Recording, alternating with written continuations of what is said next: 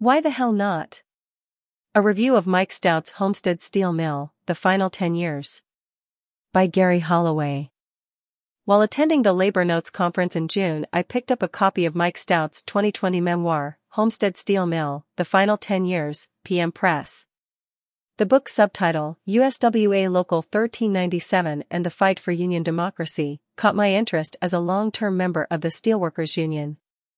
The book describes experiences and fights in the 1970s and 1980s at U.S. Steel's Homestead Mill and in USWA Local 1397. This is a story of the workplace, the building of a rank-and-file caucus in the Union, and the work to build community coalitions to save the steel mill and the western Pennsylvania town. The book documents some very important history and lessons for those who are working to form or reform unions, whether they be at Starbucks or Amazon, if they participated in last year's Striketober, or just want to understand what might be possible in their workplace. The story began in 1976, when 3 workers began talking about how things weren't being addressed by the union. One of those workers, Michelle McMills, describes it this way. I had to walk 3 miles to the ladies' room from my workplace, and it got to be a drag. So I went to the union to see if I couldn't get something done about it. But they weren't really interested in fighting my case, so I started going to union meetings to see what was happening, and, heck, I don't know, a couple years later, I figured I could do a better job. She, Ronnie Wason, and John Ingersoll began to work together and started the 1397 Rank and File newspaper. The newspaper was distributed throughout the plant, no mean feat in a plant that stretched over 4 miles and had more than 8,000 people on the tools. The newspaper did 2 things exceedingly well: tell about conditions in the mill and demand the union does something about them.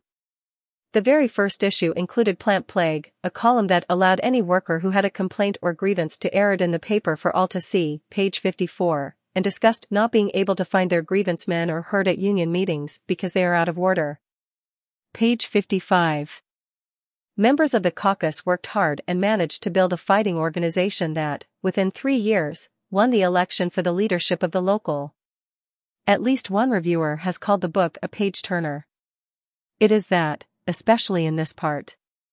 No worker is an abstraction, everyone is a live full human being.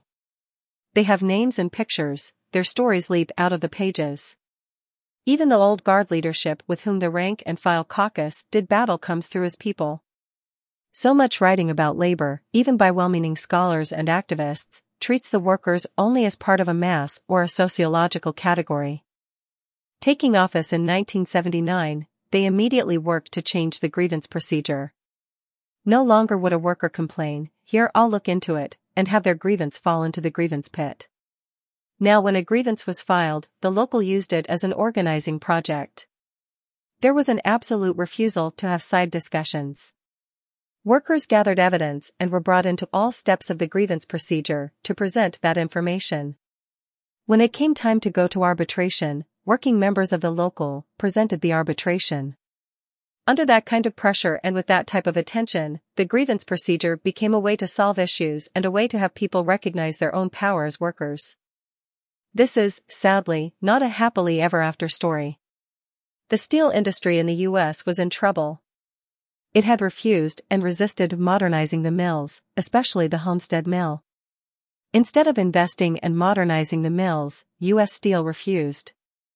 Instead, they took their billions of dollars and diversified, even at one point buying Marathon Petroleum.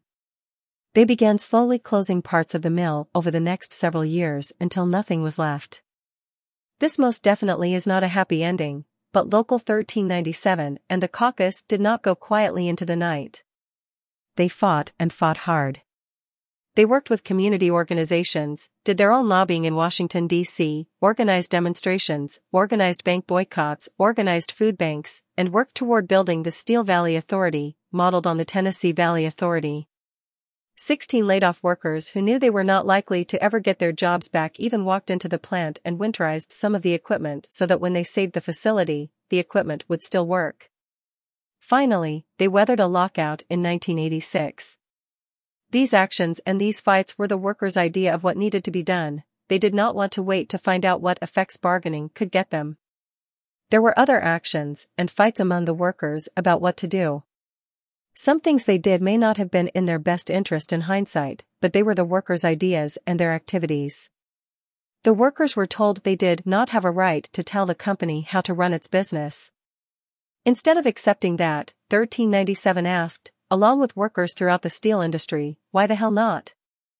Stoughton Lynd, in his afterword, recommends this book be read not just as a stirring story but as a manual in response to the question, what is to be done? Page 293. In the decades since the events of this book, capitalism has continued to restructure, realign, and reshape itself over and over. I once heard a speaker refer to capitalists as a swarm of locusts stripping a field and moving on to the next field. This will remain the way things are until we can figure out, as workers, that we can tell the company how to run the workplaces we built.